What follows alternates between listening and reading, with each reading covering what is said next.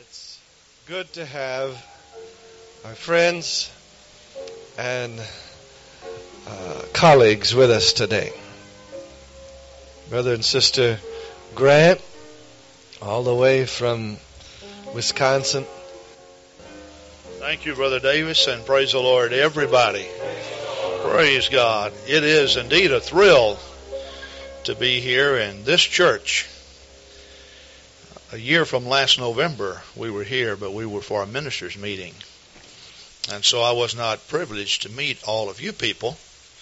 But you come into a place and you kind of take inventory of it and look around, and you wonder who put all this together. Praise God. I have known your pastor for some time, and it was back in East Texas in the 50s, and I don't know what year it was, but it must have been mid-50s, somewhere along 54, 55. And Brother Davis and his brother Cecil Davis picked my mother and all of her children up on a church bus and took us to a courthouse where we had services in the basement, and this was our introduction to the United Pentecostal Church. At that time we were attending Assembly of God Church in a small community outside of Henderson. And I don't recall just how many services we did attend. It's been a long time. My mother gave her heart to the Lord. My dad did not give his heart to the Lord. And so as a young teenager, I was not made to go to church. But later on, Brother Davis and his brother Cecil went elsewhere. Brother Herbert Free, I think, took the church right after that. And I started attending regularly and did not give my heart to the Lord then either. And it wasn't until 1961, even though my mom was very, very faithful to the church all those years, that my dad and I at the same time gave our heart to the Lord. Praise God. So I went through my high school years. My wife that addressed you a few moments ago was my high school sweetheart. And we went to school together, and I tried everything in the world to avoid being what I am today. I really mean that. And it was in 1960. We had been married a couple of years. And 1961, I gave my heart to the Lord. I was a very sick person. I developed a stomach ulcer, and I got real sick. And my wife had gone to a particular denominational church all of her life, and I went and talked to the pastor, and then I went to church, and I went as a very sick man, and he preached a message, and he talked against divine healing and speaking in tongues and such. And so I listened to all of it, and he said God has given us medical doctors and so forth and so on, and that's really all that we need. Unbeknown to him, however, there was a sister from that church who was rushed to the hospital with a very serious attack, and one of the deacons of the church had taken her, and he walked in just at the end of the service, and he said, this sister who is a charter member of this church had an attack just before church, and I've been out to the hospital, and the doctors can't do anything, and I'd like to call upon this church to go before God for divine assistance, because the doctors say there is no hope. And it kind of put the pastor on, in kind of a bad position there. So he had to do something with that, and so he prayed for her healing. Now, I don't know what I would have done if I had been the pastor, but I got to thinking about all of it. And then we had a pastor by the name of Ennis Fuller who had come to be the pastor in Henderson, Texas. And I thought that I should go and talk with him about this. And Brother Ennis Fuller has a disposition and a charisma about him, just like Brother Davis. He's pretty easygoing, very logical man. And he just sat down and he did not criticize this pastor. He didn't. He just simply sat me down and said, let's look in the Word of God. And he said, now you have this stomach ulcer and you're very sick, but God is a healer. I knew all those things anyway. I was just trying to avoid the truth. But on April 15th, 1961, I gave my heart to God, and the Lord instantly healed me of that stomach ulcer. Praise God.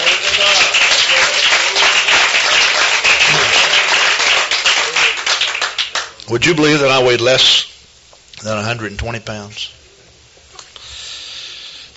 I really did. I had lost so much weight, and the Lord healed me, and I started gaining weight, and I gained, and I gained, and I gained. You know what? I'm still gaining. Oh, praise God. You are a beautiful bunch of people.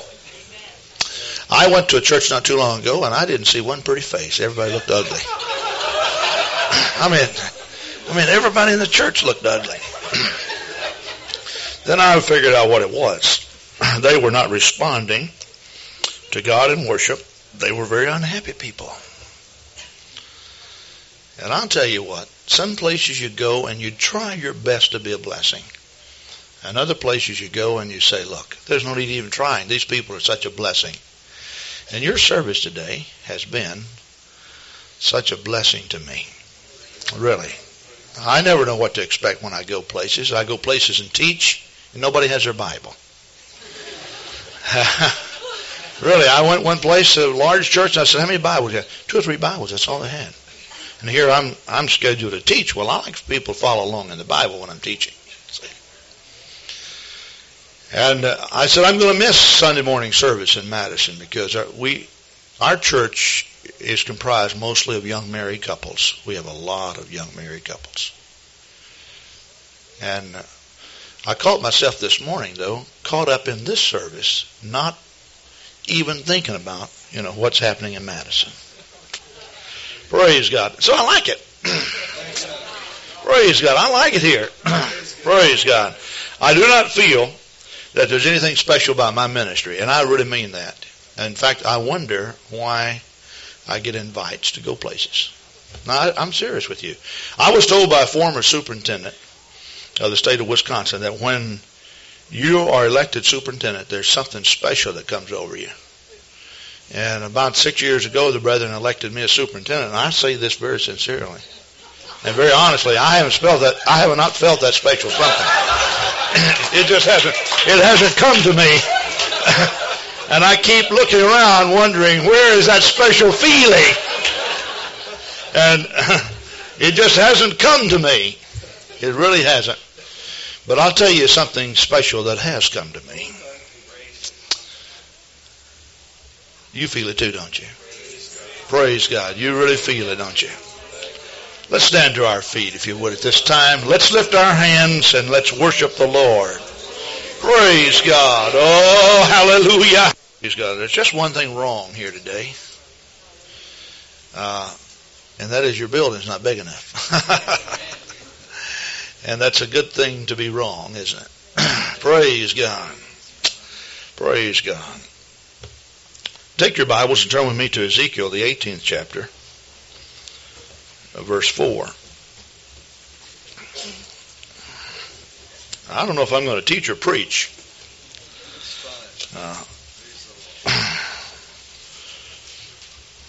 One lady, I was teaching in Longview, Texas, and one lady came up to me and told me, she said, she got her tongue all tangled up, She was trying to tell me it was good preaching, but she thought it was teaching, so she didn't say either one. She said, that's mighty good screeching.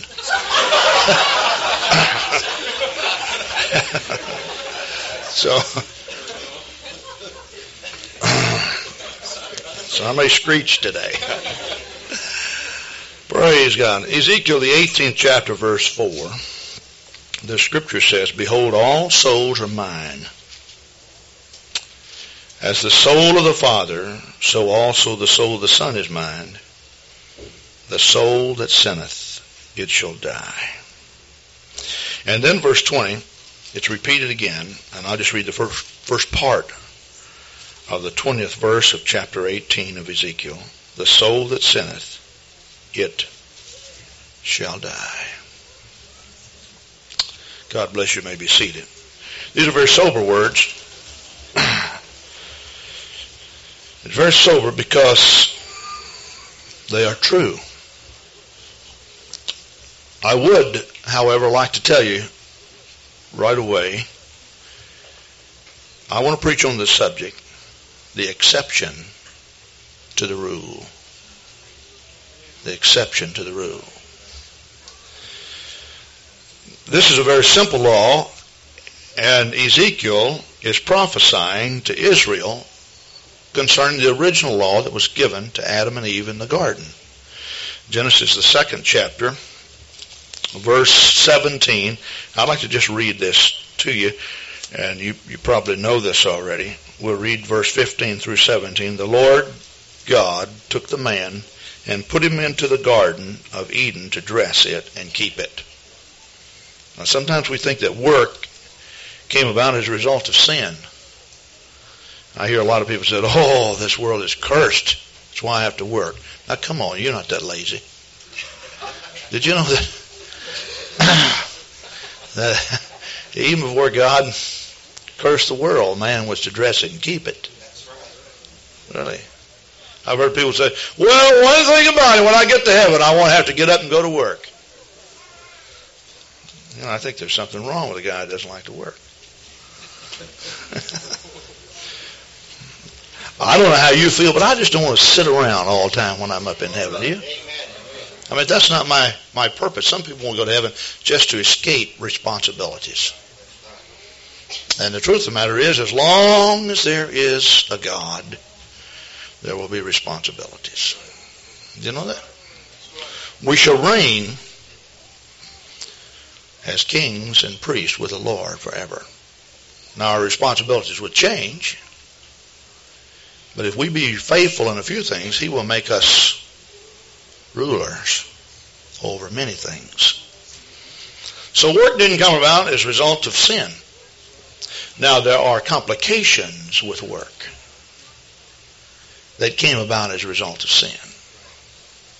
But they were to dress the garden, they were to keep it, and the Lord God commanded the man, saying, of every tree of the garden thou mayest freely eat, but of the tree of knowledge of good and evil thou shalt not eat of it, for in the day that thou eatest thereof thou shalt surely die. That was a very simple commandment. However, we know that Adam and Eve did not keep that commandment. Now, there's one thing about God that I think is just so great, and that is that God doesn't change His mind about things every time you turn around. I think one of the most difficult things for me to deal with or cope with is someone who always changes their mind. And I've talked with people, and they'd come in to explain this, and they would tell me why they were doing this, and before they even got it out of their mouth, they've already changed their mind about whether they should or should not do it. Have you ever dealt with people like that? And I've talked with individuals who were seemingly in opposition to something. About the time you started nodding your head that, yes, I agree, they changed their mind, and you were just left hanging. You know, what are you trying to say? So God doesn't change His mind every day. He just doesn't do that. In fact, the Bible says that all good and perfect gifts come down from the Father of lights above, in whom there is no variableness nor shadow of turning. That God is extremely consistent. And the sooner that you make up your mind that you can't change God or bend God around your finger, the better off you're going to be. Did you know that if the whole world rose up and voted against God and said, we don't believe in a God, he wouldn't go off in a corner someplace and hide himself and cease to be if we all voted against God. If we all voted against the Bible, and there is a big vote against God in the Bible, but I'm here to tell you, it doesn't change the real story. There is a God, and there is a Bible. And there will be a day of judgment in which every man shall stand before him. And you won't change that. Now, we all may say, no. But it will happen. It will happen. The Bible says, ye believe the witness of man, the witness of God is greater. And if you look in the Old Testament, the soul that sinneth it shall surely die. Do you know that when Adam and Eve sinned, there was a death that took place inside of them? And you will find that down through the ages, everything that God has ever said, it happened exactly like he had prophesied or stated that it would. God said that there will be a flood. God did not want to send that flood. He really didn't want to do it. But the wickedness of man was so great upon the face of the earth, and God looked down with long suffering. And as far as I can see in the Bible, the word long suffering, it means exactly what it states. It means to suffer long.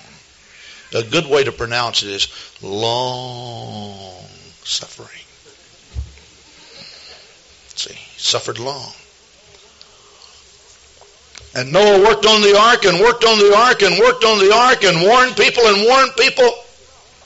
And God did not want to send the flood. But just as sure as God said there would be a flood, there was a flood. Now the Bible says the Lord waited. You know what long suffering really is? It's patience plus pain. It's waiting, and at the same time that you're waiting, there are pains, there are emotions that are so tied with those patients that it causes suffering. And God did not want to destroy the world, but because that every imagination of man was nothing but evil continually, there was a time in which God says, okay, what I said will happen, must happen now. Notice what Peter says in his epistle, the second epistle, the 3rd chapter. The Bible says that, knowing this first, that there shall come in the last days scoffers, walking after their own lust, and saying, where is the promise of his coming? For since the fathers fell asleep, all things continue as they were from the beginning of the creation. For this they willingly are ignorant of, that by the word of God the heavens were of old, and the earth standing out of the water and in the water, whereby the world that then was being overflowed with water perished. But the heavens and the earth, which are now, by the same word are kept in store. In other words, the same word of God that held everything together is holding it together now. Reserved unto fire against the day of judgment and perdition of ungodly men. But beloved, be not ignorant of one thing, that one day is with the Lord as 1,000 years, and 1,000 years is one day. See, God, time is a way of measuring duration. And so, since the 4th day of creation, the 24-hour day has been in effect. Now, I don't know how long the first day was. Now, I'm just going to give you some ideas here to get you to thinking about the way God looks at things. If Brother Davis, your pastor, teaches differently concerning the creative days, you just believe what he's saying, all right? But you see, the first day, the Bible says the evening and the morning were the first day. From the Hebrew, the evening means a period of light, or darkness rather. And darkness preceded light. First there was evening, and then there was morning. The Jewish day starts at 6 o'clock in the evening. They first have their darkness, then they have their light. And they took it after the creative days. That first there was darkness and then there was light. Now how long the first day was, I don't know, but I do know this. It consisted of a period of darkness and a period of light. And the evening and the morning were the second day, and the evening and the morning were the third day. So, when the fourth day rolled around, God created the heavens, or He created the sun and the moon to serve for times and seasons and for day and night. So the 24-hour day was established on the fourth creative day. Now, how long all those days were before, as far as the way we measure duration, I don't know. If you were to leave this planet Earth and go to the nearest planet, you will find that one calendar year and one day is not what it is here on this planet Earth. And if you go to the next planet and the next planet, they all vary. Because they turn on their axis at a different rate of speed. And they travel around the sun, which is the center of our solar system, on a different radius. And they travel at different speeds. So, if you happen to be a person from a different planet, and you came to this planet, I'm not saying there are people on other planets, you would really have a difficult time adjusting to the planet Earth. But you see, God does not live just on the planet Earth. And when we get to heaven, the Bible tells us that there will be no sun nor moon. And hell is called outer darkness. And it will last forever and ever and ever. In other words, there is no way of measuring duration or time. That's what eternity is. It's taken the sun and taken the moon and taken everything away. And God just lets everything go as it is. No time. No way of measuring duration. Now see, when we look at present situations, we say, I made this appointment. He said he would be here at 1. It's 1:15. Now if you're waiting, you're better off to forget about the clock. Because the clock can be such a curse when you're waiting. Really. You wait and you say, my, 5 minutes. And you wait an hour and you look, and it's 10 minutes later. And so, dear me. And you wait another hour and it's only 10 minutes later. Now there's one thing that I consider the most unproductive thing in the world, and that is waiting. I just hate waiting. Now I'm not a very hyper person. I can sit in one place all day long if I can occupy myself with reading or such. And I don't have to be running to and fro all the time. But I hate to be held up in such a frivolous little matter of just waiting on somebody who just lost their clock or don't care. That's one of my pet peeves, really. I tell the young men of our church, if you tell me 1, it's 1. In other words, make it on time. And so here's God that said, there will be a flood. But somehow man got the idea, well, we haven't seen a flood, so I guess there won't be a flood. Not too long ago, and I tell this on my wife, it's kind of a humorous thing. I said, I was really busy. I said, look, I need supper at 5 o'clock. So, okay. So I come in at 6 and supper's not ready. And I said, hon, where's supper? And she said, you said you were going to be here at 5. I said, now wait a minute. There's something wrong with that. Now wait. I said, you got me all.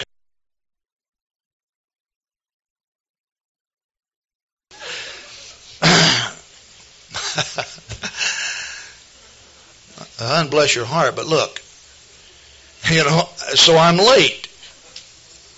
But you didn't know that I was going to be late. And you're using for an excuse that supper's not ready because I said I was going to be.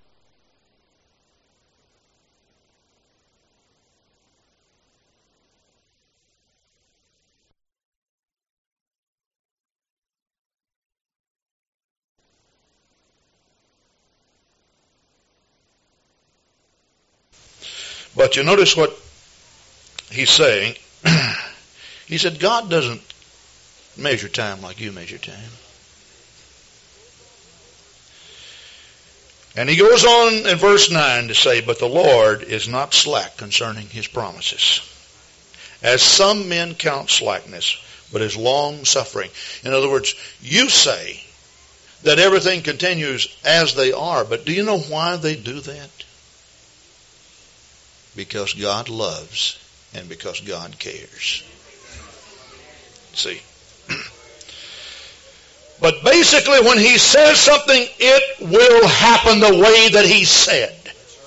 It will happen. And the good thing about God is that he's not changing all the time, keeping you guessing. The word of the Lord is sure. And you will find that it is established, and the Bible tells us that it's so established that heaven and earth shall pass away, but his word will always stand. The Bible also tells us in 1 Kings, the 8th chapter, verse 56, that God always keeps his promises. In 2 Corinthians, the 1st chapter, verse 20, the Bible says the promises of God are yea, and they are amen. 2 Peter, the 1st chapter, verse 4, talks of the positive promises of God, that they are exceedingly great and they are precious. You can always depend on them. Jesus, when he was here, he taught us to let our yeas be yeas and let our nays be nays. That simply means that there is a time when you need to make up your mind. And the best vocabulary for Christians sometimes is yes and no. In other words, we need to know exactly what we stand for, and we need to stand for. Now, the word of the Lord then tells us that the soul that sinneth shall surely die. And if God is consistent, and if God expects us to mean yes when we say yes and no when we say no, then this poses a little problem in my thinking. And I want to go into that situation with you, and then we'll look at the solution. Paul writes about this in Romans 1. He goes then in Romans 2, and he begins to give us a line of logic. He said, now to the Jews were given the oracles of God. He said the problem with the Jewish nation was that after a while they just took it for granted, they took it so lightly that they just forgot about the oracles of God. Now he said the Gentiles did not have the written word of the Lord, the oracles of God. They, however, by nature, did the things contained in the law. And it became a law unto them. Now that simply means man was made in the likeness and the image of God. And even nations who knew nothing about the word of the Lord, something inside of that man told him it was wrong to kill. And something told him it was wrong to steal. And there have been many governments that have been established in which the Bible played a very minor role.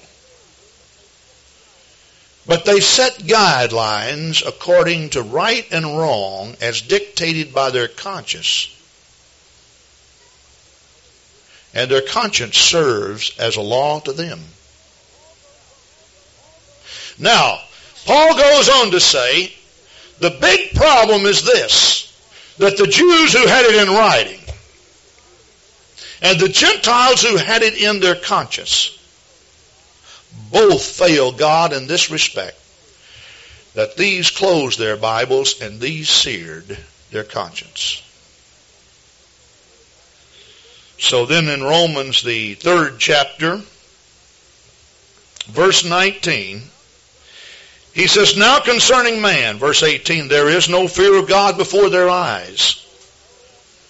Now we know that what things soever the law saith, it saith to them that are under the law, that every mouth may be stopped. Now what law is he talking about here? He's talking about the law that they actually had, whether it be the oracles of God or that law that nature gave them.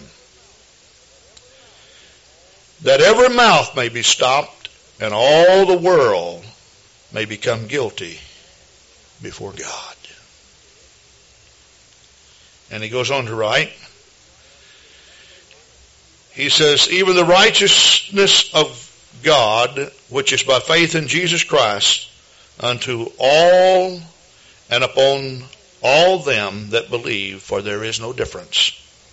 For all have sinned and come short of the glory of God. In other words, God's not going to look at the Jew any differently than he looks at the Gentile, because they all sinned.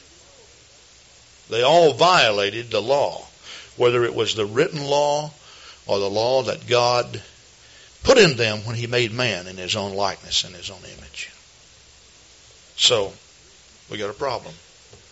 Everybody has sinned, and the word of the Lord says, the soul that sinneth, it shall surely die.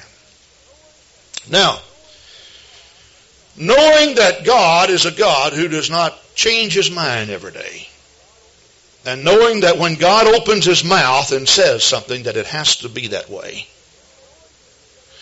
and knowing that he said, the soul that sinneth, it shall surely die, and all of you, plus all of your ancestors, have sinned, then there doesn't appear to be much hope for me, or for you, or for those who have passed on before me, and those who will follow me. Because the word of the Lord says, the soul that sinneth shall surely die. Now there was one who came into the world, his name was Jesus, to seek and to save that which was lost. In Galatians, the 4th chapter, verse 4, the Bible says, when the fullness of time was come, God sent forth his Son, made of a woman, made under the law. Now the fullness of time, as far as I can see, this business of time, it intrigues me. But the fullness of time is not talking about a particular set time on the calendar or on the clock. But the fullness of time is making reference to conditions. And that simply means that when the world could absolutely no longer exist again without God looking down upon the human race with disgust and saying again that I must destroy mankind because of his iniquity. When man could no longer live because of his iniquity, when the condition was ripe, when he was ready for judgment, God looked down and said, something has to be done about this situation. But this time, he himself chose to come down and intervene, to seek and to save that which was lost. And knowing that sin had already been judged by God And knowing that every man that sinned could not stand in the presence of the Lord, but be cast into outer darkness, hell, which is made for the devil and his angels. And knowing that all of us had sinned and we would be cast into outer darkness, Jesus Christ came down to do something for us. Now, one important thing that Jesus did when he came down, he started instructing people about the mercies of the Lord. He began to talk to people about how good God was. Because a lot of people had developed this attitude that God was mean and God was ugly and God wanted to zap everybody out and God did not care. Because they had seen so many things that God had done as a result of man's iniquity. And there's a lot of people today that feel that same way about God. And they feel that way about the Bible. You'd be surprised at the people that feel that the Bible is a book that's written by God to man to make God happy.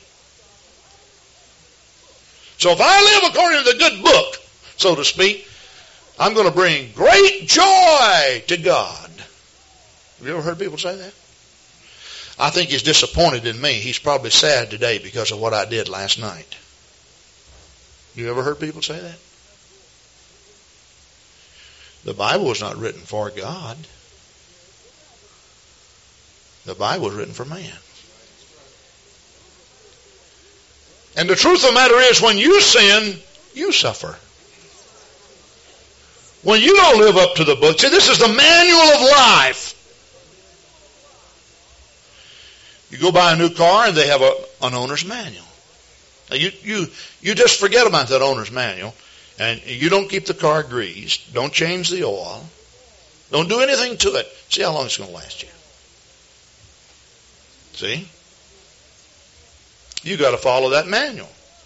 And this is the manual of life. God gave us this book not for his benefit, but for our benefit. I was in a carpet shop. We're building a new building. I was in a carpet shop, and some carpet layers came in, and we were negotiating a price to get carpet laid in the building. And without the young man thinking, he just let out a big, big, bad word. And then he looked at me and says, "I'm sorry, preacher, I didn't mean to hurt you."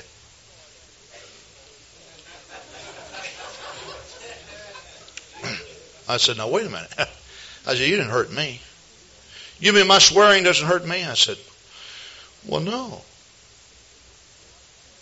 He said, "It's all right to swear around you?" I said, "I didn't say that. I said it didn't hurt me. You see, your swearing doesn't bother me. If all that stuff bothered me, I'd be in bad shape." I mean, every time I turn around, somebody's got a boom box playing acid rock someplace, going to the air terminals and places. I also made a trip downtown. And if all those bad places bothered me, my friend, I'd be in bad shape. I never saw such filth and iniquity and such. So he said, "Well, what do you mean my swearing doesn't bother you? Is it all right to swear?" I didn't say that. I said, when you swear, see, you don't hurt me, you hurt yourself. Now, I was kind to him. It just so happened there wasn't many people there, and so he was very sincere when he got right down and said, "I'm sorry, I didn't mean to hurt you, You didn't hurt me, you hurt yourself." And that's what happens when you don't live up to the words of the Bible. "Well, if I don't do this, Brother Davis is going to be unhappy. If I don't do this, then my mother's not going to like it. I'm going to disappoint a lot of people." Oh yeah, you may disappoint a lot of people, but the truth of the matter is, when you sin, you're the one that's going to be disappointed. When you sin, you're the one that's going to be unhappy. And so man had this idea that God's book and God's law was designed by God to make God happy. But I want to be happy. also. So I think I'm going to ignore God and turn my back on God and go out and do what I want to do. So that both God and me can be happy. See? But see, that's not the way it works. Some people have this idea that, it's so hard to be a Christian. You ever heard that? Well, my friend, the Bible tells me the way of the transgressor is a hard way.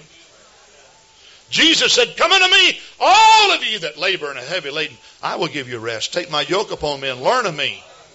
He said, for my yoke is easy.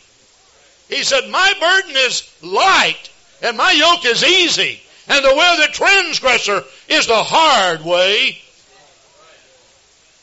Praise God, praise God, praise God, praise God. But when Jesus came upon the scene, Jesus came with one mission in mind, and that is, he came to inform God, or man, of the true nature of God, for he was God personified. He was the invisible God walking among men. In the beginning was the Word was with God, and the Word was God. And the Word was made flesh and dwelt among men. So he came to give to man the true nature of God. Now I'd like for you, if you would, take your Bibles and let's take a little peep in the book of Luke. When Jesus was here, he began to preach the kingdom of God. And in Luke the 13th chapter, Jesus begins to talk to a group of people. And in verse 3, this is what he says. I tell you nay, but except ye repent, ye shall all likewise perish. Listen, I've combed carefully through the pages of the Bible. There are very few times that God ever changed his mind. But there are some exceptions. Where the soul of man is at stake, God looks down and he says, I'm going to change my mind about something. Now, somebody's got to die, because I said that somebody has to die. But he said, now, this is what it's going to be. Okay? All of you have sinned. Now, I'm going to make an exception to that original law if you will repent. Now, I'm going to go in, I'm going to die for you. And I'm going to ascend to the lower parts of the earth. And I'll do this for you if you'll repent of your sins. Now, I've been explaining mercy and talking about mercy and bringing to you the nature and the character of God. Jesus said, the words that I speak to you, I speak not of myself. They looked upon him as being a mere man. He said, it's not that way. For my words are spirit and they are life. I want to show you another side of God. Do you know why that God waited in the days of Noah? Not just to collect a whole lot of people that were in sin, but he waited, not willing that any should perish. My dear friend, God does not want one soul to die lost and go into eternity without him. See, when God made you in the image and the likeness of himself, my friend, he breathed into your nostrils a breath of life, and you became a living soul.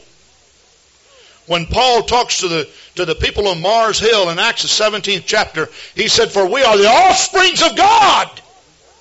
That simply means there is an element of God in us that is eternal. If thine eye offend thee, pluck it out, he said. In other words, don't go to hell because of an eye that's lustful. You'd be better off to walk upon the face of the earth and then die and go to heaven with one eye than to go into hell with two. For what would it profit a man, he said, if a man shall gain the whole world and then lose his own soul?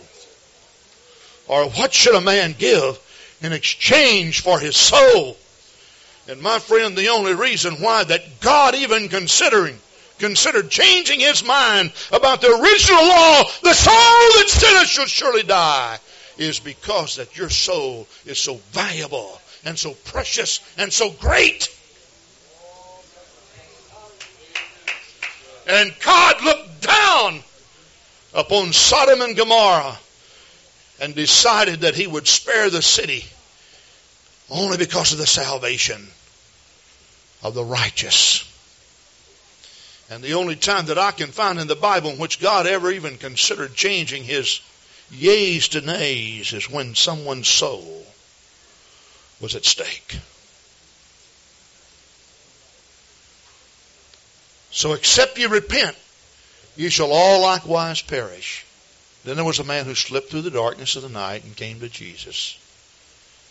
And he said, what must I do? And Jesus carried the story a little bit further. And he told a man by the name of Nicodemus, except a man be born of water and of spirit, he cannot. Now notice, he stopped the exception. Cannot, C-A-N-N-O-T, has no loopholes in it.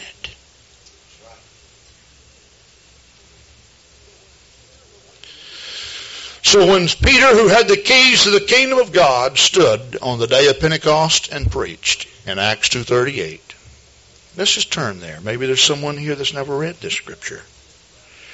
This was the establishing of the New Testament church. Peter had preached Jesus Christ to them. The gospel is the death, the burial, and the resurrection.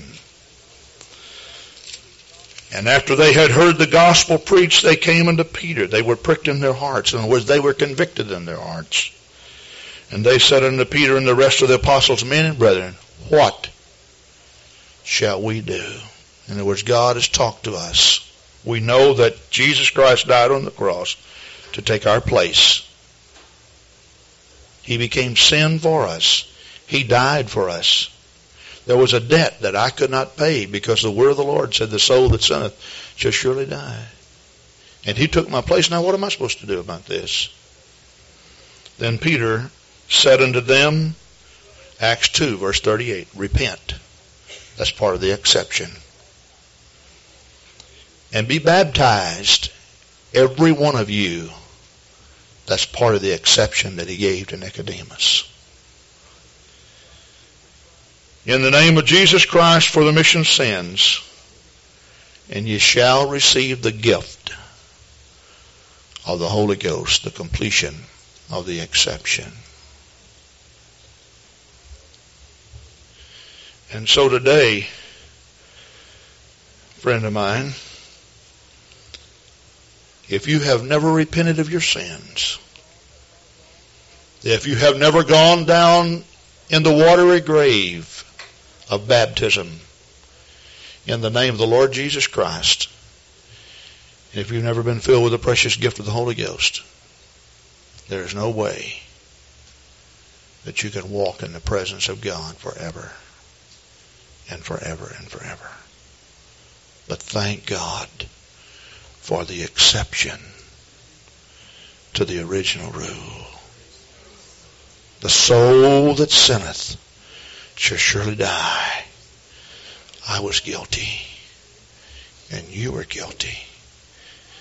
But Jesus Christ came my way one day and informed me that he had taken my place and paid the penalty.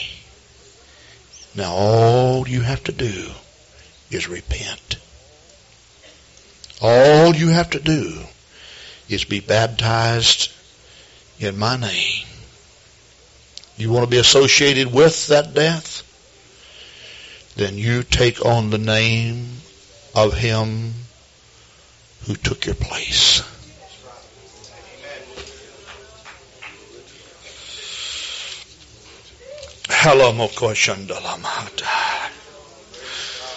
Oh, God. He took my place. The truth of the matter is, when he hung upon the cross, And when he spoke those Hebrew words, Eli, Eli, lama sabachthani, that is to say, my God, why hast thou forsaken me? That should have been my cry. That should have been my plea. I should have been nailed there because the law of God stated, the soul that sinneth shall surely die. But Jesus made an escape for me. He made an exception for me. Except you repent. Except you be born of water. Except you be born of spirit. Ye cannot, the completion of the exception. We won't go beyond that, God says. But I'll go that far. Just because I care. Would you stand with me at this time?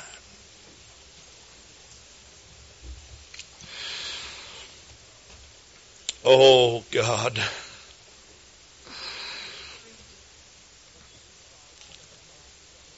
Listen to Psalm 78, verse 38. But he, being full of compassion, forgave their iniquity,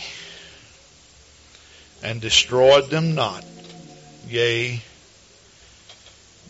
many a time turned he his anger away, and did not stir up his wrath. Why? Because they repented of their sins.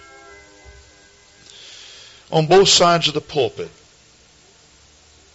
where I stand, there is a place for you to come and repent.